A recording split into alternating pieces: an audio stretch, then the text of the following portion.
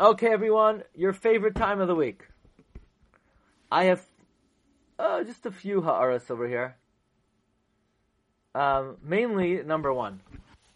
Parak Lamed Hey, Pasuk Chaf Aleph. Parak Lamed Hey, Pasuk Chaf Aleph.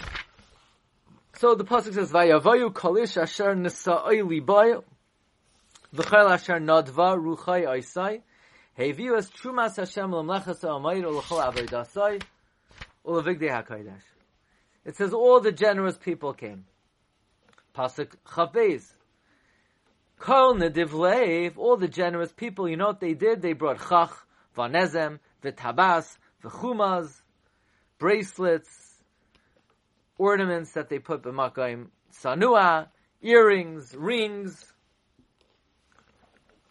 So these people who brought those items, they were nedivleiv. What about people who had techelas, argaman, toila, ashani, sheish ve'izim? By those guys, the pasuk says, V'chal ish asher nimtza itai tchelas v'argam v'sal ashani. The people who brought the blue wool, the purple wool, the crimson wool, they were not called nedivleiv. They were just nimtza itai. It was found with them. Sounds like we're not giving them the title of generosity. Moreover, we're saying it would just happen to be in their possession. What about the people who brought silver and copper? They're called kol meirim, terumas, anyone who lifted up. Why don't we call the people who brought blue wool and purple wool lifting up?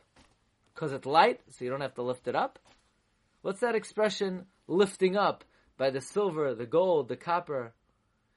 And then, when it comes to the shittim wood, it's back to v'chal asher nimtza itai, like the tchelas and the argaman.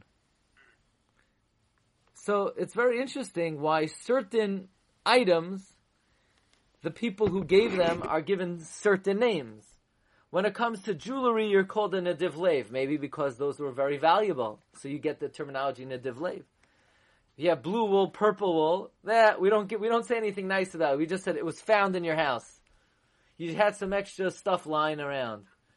But silver and gold, you're not a divleiv. You're not just found, but we give you a new name, Meirim Trumas Kesef.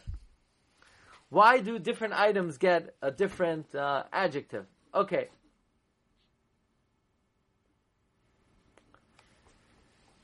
We pointed out last week that all the items of the Mishkan were anointed with Shemen HaMishcha, and they were anointed with the letter Chaf, Yevanis, which is a Hebrew Nun, indicating there's some connection between the Nun and the Mishkan. Well, what struck me is we have Chamishim Lulais